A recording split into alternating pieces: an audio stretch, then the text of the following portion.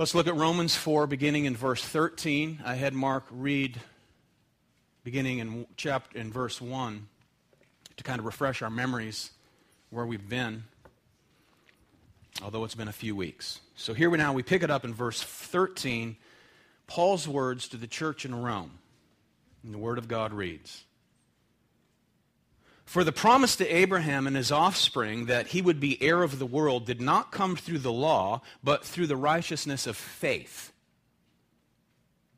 For if it is the adherents of the law who are to be the heirs, faith is null and the promise is void.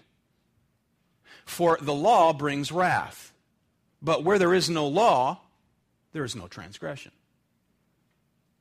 That is why it depends on faith, in order that the promise may rest on grace and be guaranteed to all his offspring, not only to the adherent of the law, but also to the one who shares the faith of Abraham, who is the father of us all. As it is written, I have made you the father of many nations, in the presence of the God in whom he believed, who gives life to the dead and calls into existence the things that do not exist." This ends the reading of God's Word. Let's pray once again. Holy Father, as your Word has been read, we ask, by the power and the presence of your Holy Spirit, that you would please anoint and enable me to declare this truth, to expound that which we have just read for the understanding of your people and above all the glory of your name. Lord, may we never waver from understanding that a sinner is justified by faith alone, in Christ alone, according to your grace alone, as the Scriptures alone declare, for the glory of God alone. Bless your people this morning. For any, Lord, who remain in a hardened state of unbelief, for any who are deceived by thinking that because they know the facts of Christ, that saves, may they be transformed to know that they must place their faith in Christ. We pray these things in Jesus' name. Amen. Well, for the Christian, there's no record of your sin that will ever be held against you. You can say amen. But yet, in addition to that, there's no condemnation for those who are in Christ, and you're actually declared as righteous. God declares you as righteous because Christ lived the perfect holy life in the place of the believer and then willingly shed his own blood in order to purchase pardon and purity for those very same people. That's God's gospel. That's justification. And we believe that by faith. That's justification by faith. Now, before we proceed, we must not forget Paul's theme in Romans, which takes us back to chapter 1 and verse 16, where he declares, I'm not ashamed of the gospel. For it is the power of God for salvation to everyone who believes, to the Jew first and also the Greek. For in it, the righteousness of God is revealed from faith for faith, as it is written, the righteous shall live by faith. They are, Romans 3:24, justified by his grace as a gift through the redemption that is in Christ Jesus, whom God put forward as a propitiation by his blood, a satisfaction, to be received by faith. No record of wrong ever to resurface for those who are in Christ. No record or the fact that you owe a debt for your sin. No condemnation. And the fact that you truly are reckoned as righteous as received by faith. Faith. Romans 4 is the great Bible chapter on justification by faith alone. Alone. Now, many people claim to believe in salvation or justification by faith, but not justification by faith alone. The word alone is the watershed that divides the Catholic from the Protestant. I'm not bashing on Catholics, I'm just telling you the facts. The Catholic believes in salvation by faith, but not in faith alone. They believe in the value of the blood of Christ, but not in the value of the blood of Christ alone. They accept the fact that Christ is mediator between God and man, but not that Christ alone is mediator between God and man, because Mary also participates in that work of mediation in their minds, or in their theology. And as a result, they acknowledge the authority of their scriptures, but not the authority of Scripture alone. We've had members here actually request to be released and leave here for the Roman Catholic Church renouncing justification by faith alone. Just this month, a Presbyterian pastor resigned his pastoral position, renouncing justification by faith alone. And part of his resignation reads as follows, and he left for Catholicism. He writes, and I quote, regarding sola fide, the Latin term for faith alone, I have become convinced that the teaching that sinners are justified by a once-for-all declaration of acquittal on God's part based upon the imputation of Christ's righteousness received by faith alone. I've begun to doubt whether the Bible alone can be said to be our only infallible authority for faith and practice, and despite my efforts and those of others to dispel these doubts, they've only become more pronounced, end quote. Man, pray for that brother. That's a sad state of affairs. You know, and I wonder what caused the shift. Now, I read this gentleman's book 3 years ago, and I sensed in his writing that he seemed to make a hardline distinction between what's known as the sacred and the secular, or otherwise known as a two-kingdom theology. And that the blessings of God can almost only be experienced by the believer in the corporate gathering of the church. A phrase that he had in that book was that Christianity works best as an underdog. Now, there's some truth to that, but oftentimes a hardline belief in such a statement may lead to a monastic kind of withdrawal into ritual, liturgy, and sacrament where you end up replacing the gospel. Now, at first, when I read the book 3 years ago, I thought maybe I'm being too critical. So I dismissed my critical thinking.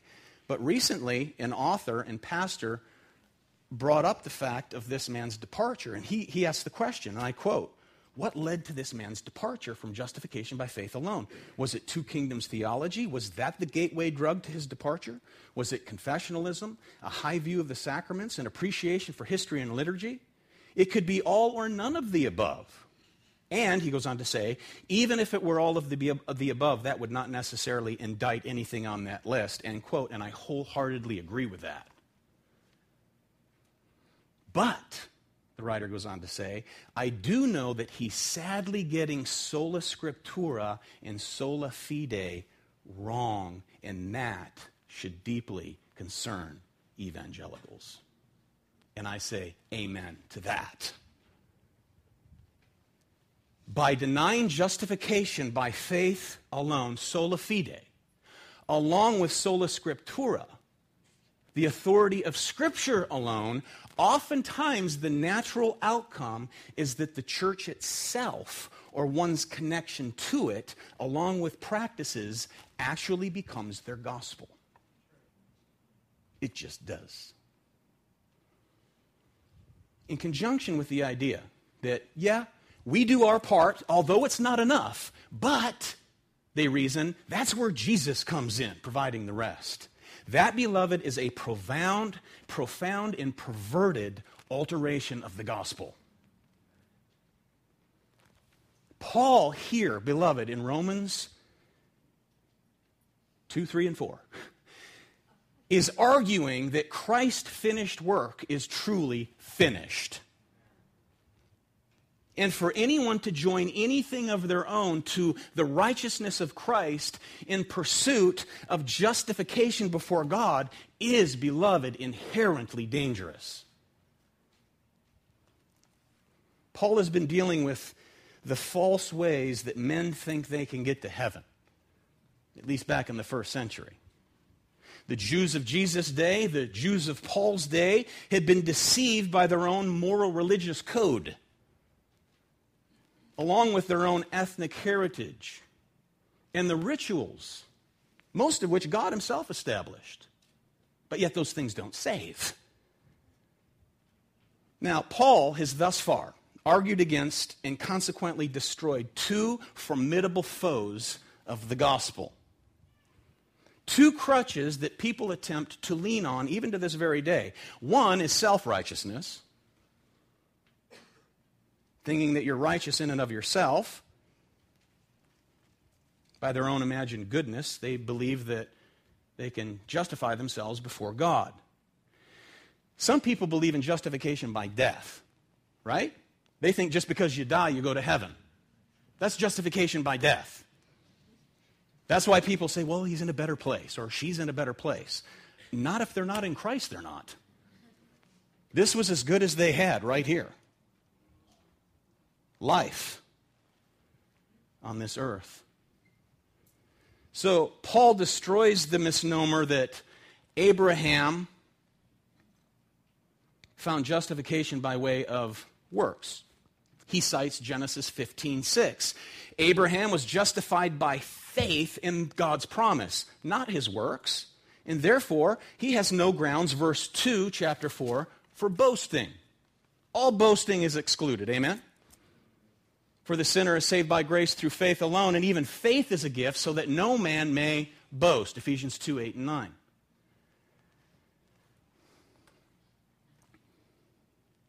So that's enemy number one. Enemy number two, that we looked at a few weeks ago, is religious rites. And in this case, in context, it was the sign of circumcision. It was a sign given by God to Israel, but not until after Abraham had already been what? Declared righteous by faith alone. And then many years later, the sign of circumcision was imposed. So we can sum up that deeds, creeds, confessions, or sessions provide nothing more than false assurance if you're depending on those things to save you. Signs and seals given by God are indeed of great worth, beloved. But never do we find in Scripture that these signs and seals are given in order to save us or provide some kind of infused grace that merits us salvation. So again, we're never saved by something we do, be it circumcision in the Old Testament, baptism or communion in the New Testament. Attending church doesn't save you. Children, going to church won't save you. The Jesus you hear about is the one you must place your faith and trust in, personally. You need him. Because you, like mom and dad, are a sinner. You, like your pastor, are a sinner. You need forgiveness. You need the work of Christ. You need the love of Christ, the power of Christ to save you. You must trust him and him alone. So attending church doesn't save, but this is where we proclaim the whole counsel of God, the indicatives of Scripture, along with the imperatives of Scripture. We'll say amen to that. Amen? Amen? The whole counsel. So growing up in a Christian home is a privilege. The sign of the circumcision in the Old Testament was a privilege. No one is saved by proxy.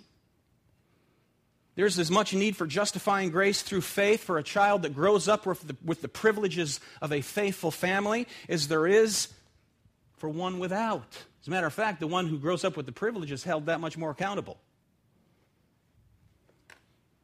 Our salvation must rest, beloved, in Christ alone, and that is individual dependence. That's the basis of Paul's argument. So what use then? By way of review here, what use then are signs, especially signs that God has given, New Testament or Old Testament, what use are they if they don't save? What part do they play if in fact they don't play any part in saving us? Well, they play part in this, beloved. They play part in testifying, not justifying.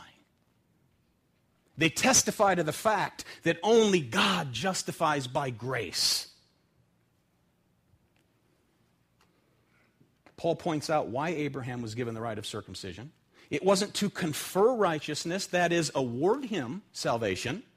It merely confirmed the righteousness already granted to Abraham according to the grace and mercy of God, and the faith to believe. So, baptism and the Lord's Supper in our day, it does not confer righteousness to us, but confirms the righteousness that true believers already have by faith in Christ, what? Alone. Alone. So Paul has thus far destroyed two enemies of the gospel. That is the idea of trusting in one's own self-righteousness, and number two, trusting in ritual. And this morning, we'll give our attention to the third enemy of the gospel for which Paul will draw upon, and that is the law. Okay, that is attempting to justify oneself by adhering to God's law. So Paul sets before us two paths, beloved. One way is the road of law or works, whereas the other is the road of faith. The road of faith. Now, many Jews mistakenly believe that Abraham, their spiritual father, had trekked the road of God's law and that they're merely following him. Paul says no. Our patriarch of the faith did not go down this path in order to be saved. As a matter of fact, it was impossible for him to be saved by way of the Mosaic law, because the Mosaic law didn't come into effect until hundreds of years later. Notice Galatians chapter 3, verse 16. Now, the promises were made to Abraham and his offspring. It does not say, and to offsprings, referring to many, but referring to one, and to your offspring, who is Christ. This is what I mean. The law which came 430 years afterward does not annul a covenant previously ratified by God so as to make the promise void. For if the inheritance comes by the law, it no longer comes by promise, but God gave it to Abraham by a promise. So in a symbolic and foreshadowing way, the sequence, remember Genesis 15? That's the chapter that God deemed Abraham as righteous. That was before Genesis 17, where he receives the sign of the covenant, which was circumcision. Before the sign, he was already declared as righteous. And that indicates for us that God puts anyone right with him, Jew or Gentile, by faith, whether or not they come under the Mosaic law. The purpose? Chapter 4, verse 11. Notice. The purpose, 11b, was to make him the father of all who believe without being circumcised, so that righteousness will be counted to them as well. And to make him the father of the circumcised, who are not merely circumcised, but who also walk in the footsteps of faith that our father Abraham had before he was what? Circumcised. See, that's important because the Mosaic law had to do with the behavior of a redeemed people already in the covenant, already in a covenant relationship with God. That's the reason David could say, I delight in your law, O Lord. As God's people, his law was aimed at securing their health, their happiness, and their holiness. They couldn't earn salvation by way of adhering to the law. It didn't add to their salvation. And as New Covenant believers, we can draw a parallel here. Amen? Think about it. The practical requirement of the epistles, when we read the epistles, we read the New Testament imperatives or commands of Scripture. Do they add to our salvation, beloved? The answer is no, they do not. Can we earn salvation by way of obedience? Absolutely not. But the imperatives of Scripture for us, New Testament, New Covenant believers, have to do with our spiritual peace, our spiritual prosperity, and spiritual power as sons and daughters of God. Not to merit salvation. No one can earn their way. It's by faith alone. So, by faith alone. So the Jews in Paul's day were espousing Abraham as being saved by this path of law keeping. First, they claim you have to be circumcised to be saved. Paul answers, Abraham wasn't. Second, they claimed you have to keep the Mosaic law to be saved. Paul answers, the law didn't come until 130 years after our patriarch was already deemed as righteous. And God deemed him righteous. He says in verse 13, notice Romans 4, for the promise to Abraham and his offspring that he would be heir of the world did not come through the law, but through the righteousness of what? Faith. Not through the law, not according to works righteousness, not according to self-righteousness, not according to religious rites, but through the righteousness of faith, a gift of God, according to his grace. So God imputes or places upon the account of Abraham from the Lord Jesus Christ a righteousness that comes from God. Well, Jesus didn't come to earth until hundreds and hundreds of years after Abraham. That's right. But he was looking forward to the one who would uphold the law and lay down his life. He looks forward by faith. We look back by faith. So for any who attempt to be saved by good works, they enter the path of law. And Paul next tells us the results. So if you know anyone, beloved, or if you're here this morning, and you think, well, in order to be saved, I'm going to do my best and try to, obey the 10 Commandments or something. Notice verse 14. For if the adherents of the law who are to be heirs, faith is null and the promise is void, for the law brings wrath. Wrath.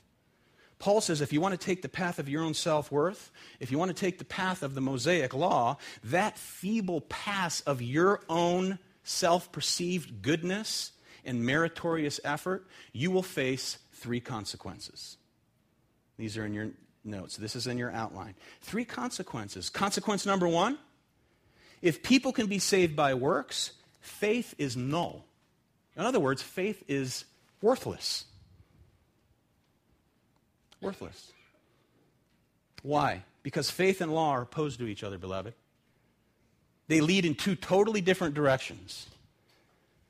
Who's going to leave here today and say, yeah, I'm going to Los Angeles and Tijuana at the same time? Can't happen. It's 2 totally different directions. Los Angeles is north, Tijuana south. You can't walk the path of law and faith for salvation at the same time. To choose one is to reject the other. So when you leave San Diego, you're either going to go to Los Angeles or to Tijuana. Tijuana. So departing for one voids out the other. If you go the way of law, faith is null. So an attempt to earn salvation by way of the path of the law looks at your own works, your own effort, your own goodness, and you ain't got none. And in order to earn this way. Now, does that mean, beloved, that the law is evil? Absolutely not. Paul will ask this question later in Romans 7, and his answer, certainly not. Of course it's not. The law and commandments of God are holy. They are in no way defective. They always serve their purpose, but nevertheless, you cannot be saved by adhering or attempting to adhere to the law. You break one, you've broken them all. But they serve their purpose. Okay, a mirror serves its purpose, amen? Most of you all looked in the mirror this morning. It served its purpose. It revealed that you were disheveled from a glorious night of sleep. And that you needed to comb your hair, and perhaps put on a little lipstick, needed a shave. And when it revealed that, you did not pull the mirror off the wall to shave yourself or comb your hair or apply lipstick. Right? All it did, it exposed your condition. That's all it did. And then hopefully it leads you to that which you needed to undishevel yourself. A good bar of soap, some shaving cream, a little bit of makeup, if you wear makeup. In the law, it was given to expose your condition, our filth, our unworthiness, our sin, which drives us where? To Christ, to the cross. So to remain on the path of self-effort as a means of salvation, Paul says it will only condemn you in the end. Faith, however, looks in the opposite direction. Not at your accomplishments, not at your self-efforts, but in what God has accomplished through His Son, Jesus Christ, for all those who believe. So Abraham, all those many years ago, wasn't looking at himself, because you know what he was in and of himself? He was a pagan idolater. That's all he was. That's all I was. That's all we were, pagan idolaters, which inevitably leads to self-condemnation. Abraham was looking to God. He was looking to the promises of God by faith. Looking not to self, but looking to what God had done and would do on his behalf. So faith says, look to Christ, look at his accomplishments, and thereby live. Turn from the law as a means of salvation and trust in the work of Christ on your behalf. According to faith, what? Alone. So the path of law, Paul says, voids out faith. Whereas the path of faith, not faith in faith, by the way, amen? Not faith in faith, not faith in some God small g or some guru or some religious government, but in Jesus Christ alone. He's the one that saves. He's the only one that saves. Truth is not relative. So if salvation is based on trying, it cannot be on the basis of trusting, can it? It's trust in what he has accomplished. So faith is not of works, it's of grace. It's not law, it's belief. It's trust. This is the basis and foundation of all that God gives. And a God-honoring life, beloved, is simply the result of grace. We don't live a God-honoring life in an attempt to earn grace, do we? No, if you have faith and trust in Christ, you are a recipient of grace. And you want to magnify his goodness and kindness by way of obedience. Not to earn salvation. Obedience doesn't earn salvation. Moral straight-edgers don't earn salvation.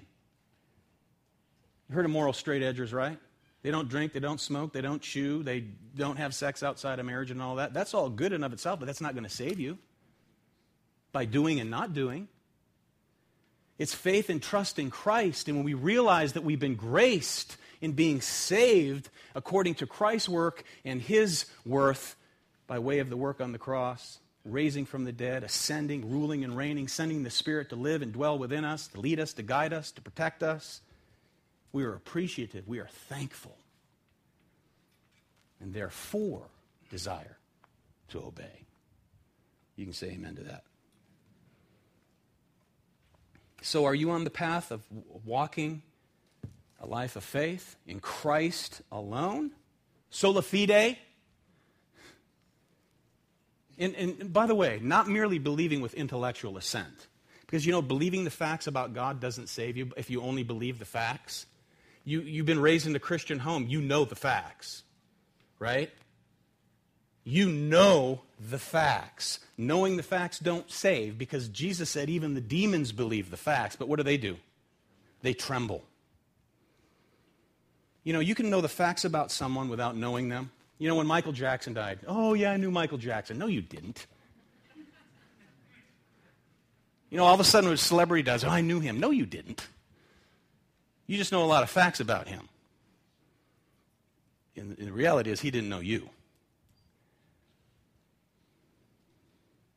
political scientist may know many facts about the President of the United States without knowing the President personally.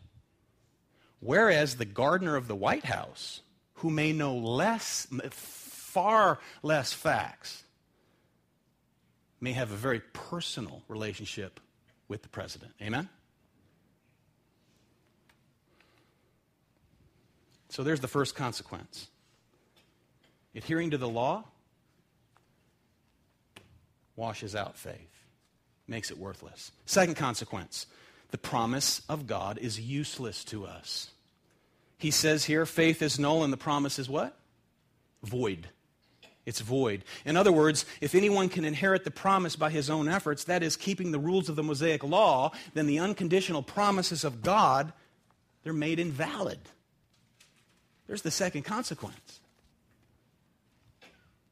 So walking and trusting in the path and principle of self-righteousness, trying to keep the law, nullifies or reverses God's promise of inheritance, righteousness, salvation, and glory.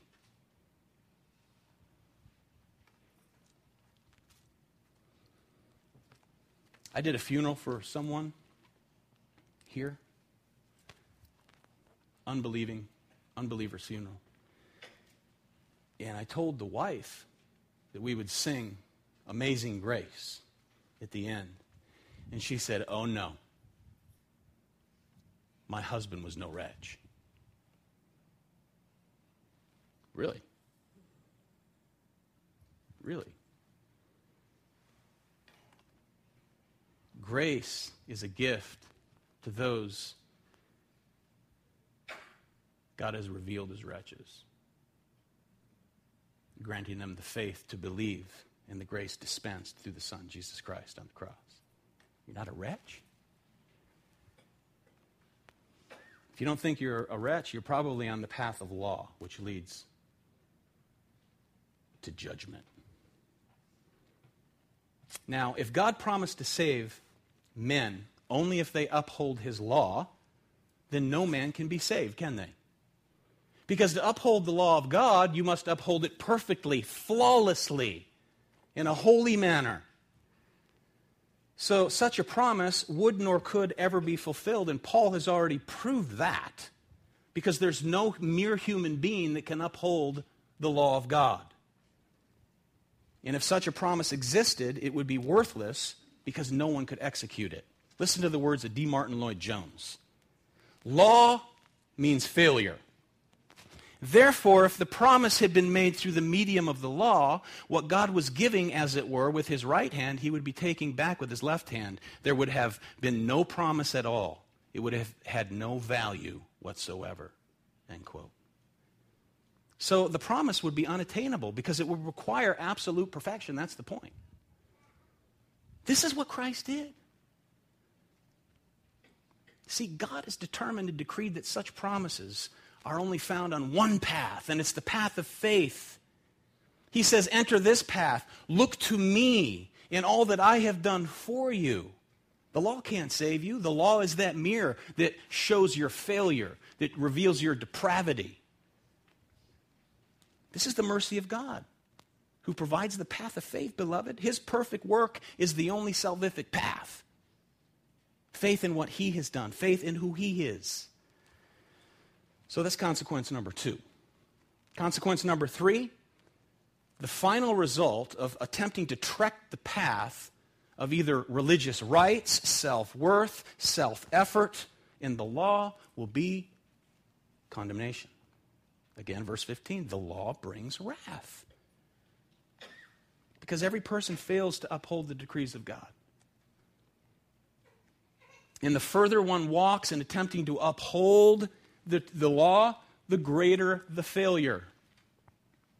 As you gaze into that mirror, all you see is failure upon failure upon failure. And it should drive you to Christ.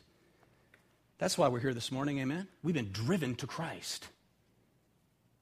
We've been graced to be drawn by Christ, by the Holy Spirit, to the Son of God.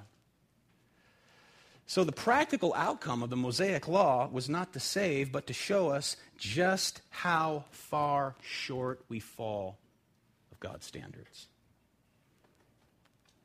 So any soul, as we studied in Sunday school this morning, we looked briefly at Exodus 19. You remember the thunderings of Sinai, where God gave the law to Moses to be carried out and handed down to the people? What did God say? Consecrate yourselves, for if anyone even brushes up alongside of this mountain, they will surely be put to what? Death. When you hear the law resounding from heaven, you don't run to the mountain, because there you die. You run to the promises of God found in Jesus Christ alone. That's where Abraham walked. So here now, from underneath the feet of any and all who insist on trying for salvation, Paul has cut away the ground of all self-effort. Men are left here with no righteousness that is acceptable to God. All religious exercises, all rites, all rules are futile because those things can't save if you're trusting in them. You know what's great about the law? Number one, the Ten Commandments, as we learned this morning, was given to a people already graced by God and in a covenant relationship with Him. He says, because I've delivered you, this is now how you will live. And He enables us to live in such a way. But to the unbeliever, preaching the gospel, we must begin with what? The law. You begin preaching the law.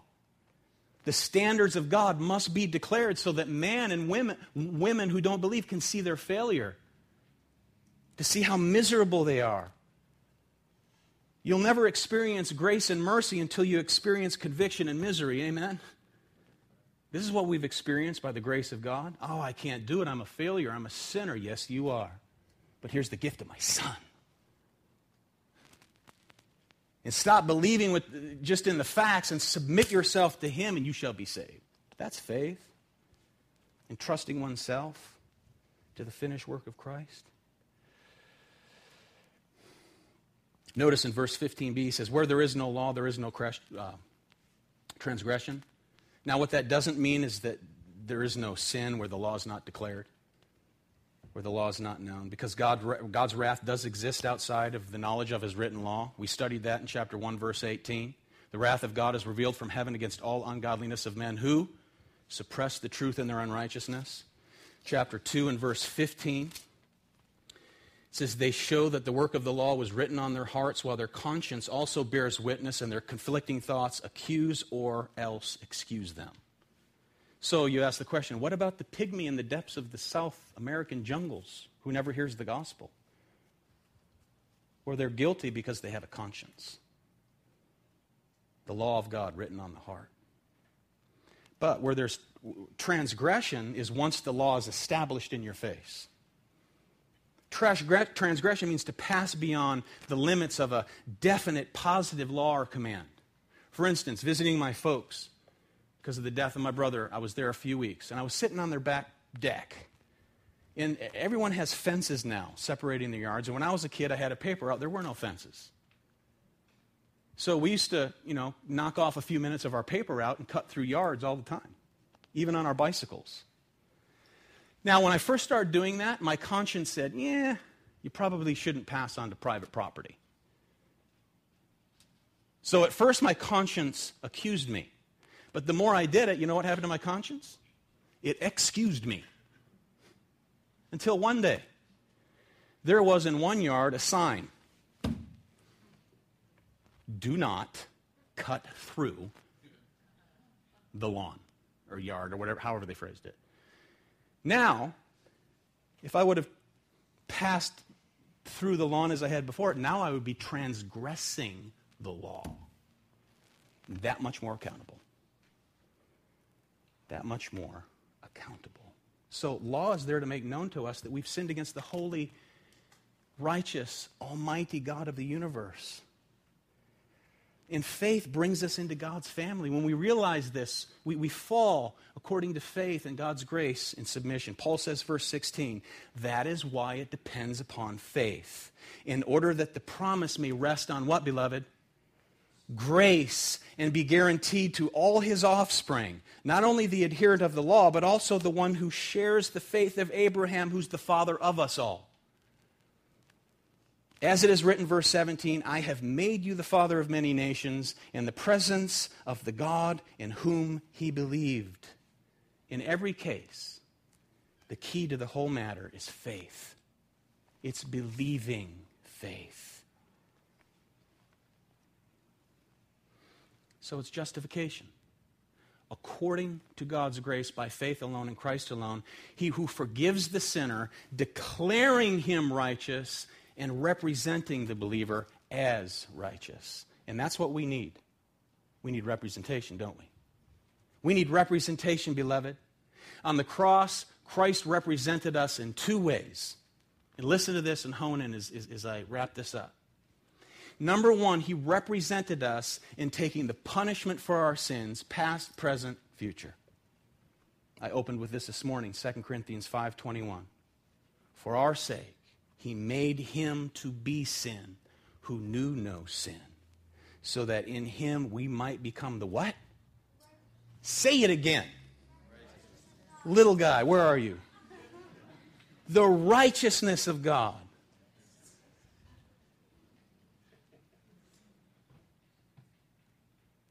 First Peter 3:18, for Christ also suffered once for sins, the righteous for the unrighteous. He represents us at Calvary.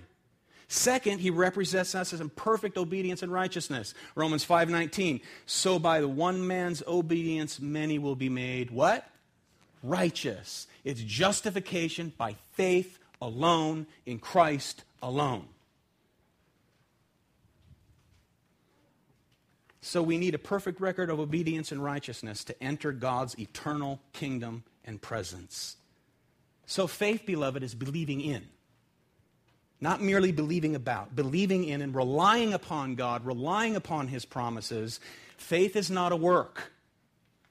Faith is a gift and an abandonment of all attempts at works righteousness. It's an unqualified trust in God who gives life to the dead according to his grace. Grace, unmerited favor. And faith links us to that grace. One commentator puts it like this.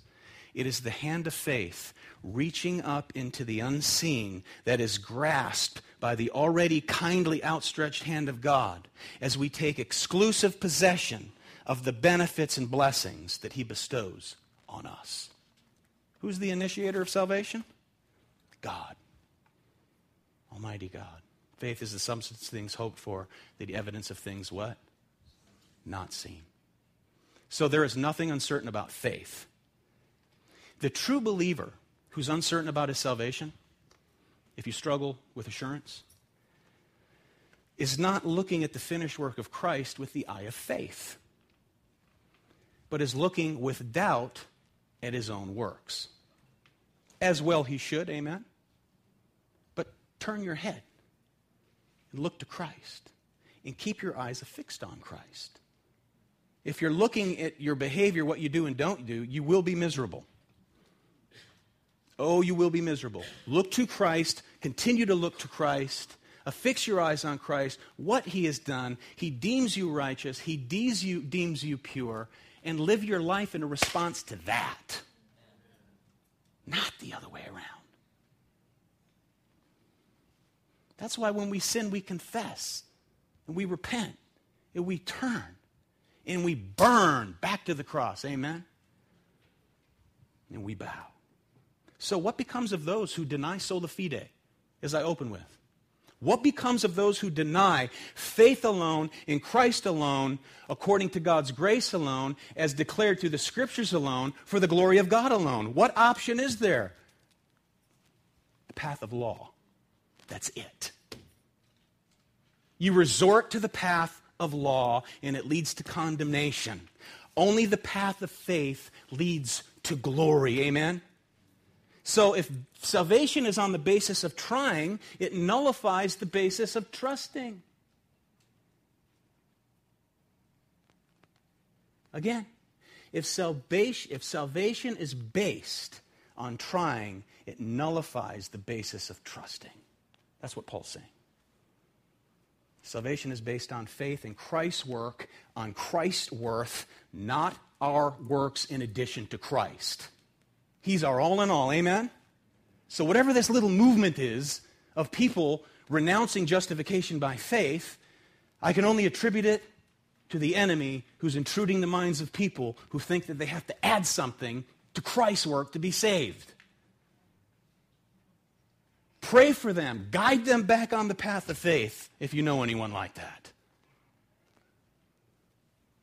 Finalized picture of the path of faith given to us in Revelation. This is my last text, and I'm done. Revelation 7, verse 9. After this I looked, John says, and behold, a great multitude that no one could number from every nation, from all tribes and peoples and languages, standing before the throne and before the Lamb, clothed with white robes, with palm branches in their hands, crying out with a loud voice, salvation belongs to our God. Not to God and man, to God who sits on the throne and to the Lamb, Jesus Christ. Represented in glory are all kinds of people worldwide from throughout time who walked the same path of faith that Abraham walked, Jew and Gentile alike, affixing their eyes on the promised one, Jesus Christ, the one who fulfilled it all. And unto him I owe. Amen? Raised from the dead, ascended to the right hand of the Father. We've been graced with righteousness. May we never, ever forget the gospel. Amen. Justification by faith alone, according to God's grace alone, in Christ alone, as the Scriptures alone declare, for the glory of God alone. Amen. Father, we do thank you for the gospel. We do thank you that it's not contingent upon us to do something to merit salvation, but to entrust ourselves to you, the author and giver of life, who's provided the only way. Faith in Jesus Christ, your glorious Son, our great Redeemer. We praise you. We thank you. Lord, for this pastor and those who've left here who are renouncing justification by faith alone, Lord, I pray for those dear people. I pray that you will unscramble their thinking. Lord, any deception that is set in, may they be reminded that there is one mediator between God and man, and that is the God-man Christ Jesus. That you're the only way. You're our only hope. And it's faith in your Son alone and his work and worth, we pray. Help them, Lord, to come out of their deception or their confusion, whatever the case may be, and help us to remain steadfast on the path of faith, fixing our eyes upon Jesus, the author and finisher of our faith, as we pray in his name.